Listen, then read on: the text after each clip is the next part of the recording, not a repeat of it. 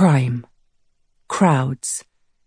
The way a big city forces girls to grow up too fast, strips them of their innocence. It's time for the family to leave London, move somewhere gentler, more benign. They've viewed a number of houses in the last 3 months. The estate agent's mandate, rural, roomy, a fixer-upper. But not one that Jessie felt could be called home. Until this moment, standing in Applecote Manor on a late January afternoon, feeling like she's being filled up with sunlight. It is in a right state, of course. They couldn't hope of affording a house like this otherwise. Evergreens are packed hard against the orangery's windows, threatening to break them, scatter the wooden window seat with poisonous berries like beads. The stone flags on the floor undulate, rising in the centre of the room as if a creature might be pushing up from the earth. But Jessie is already imagining oranges dangling, blood warm and heavy in the hand, the glass doors flung back to the euphoria of summer, the peal of girls' wild laughter.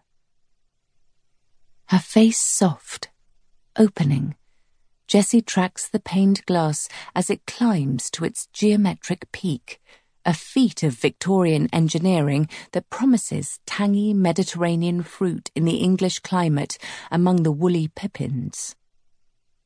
Something about that optimism, control through enclosure, a sort of forced nurturing, whispers in her ear. Isn't she trying to do something similar, only with a family? Jessie glances at Bella, who is slumped on the window seat, pecking out a text on her cell phone. A twist of 2 long legs and inky hair, her 16-year-old stepdaughter is the striking spit of her dead mother, the first Mrs. Tucker.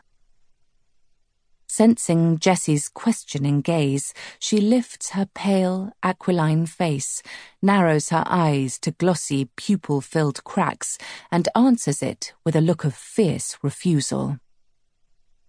Jessie's glad Will didn't catch it. That look.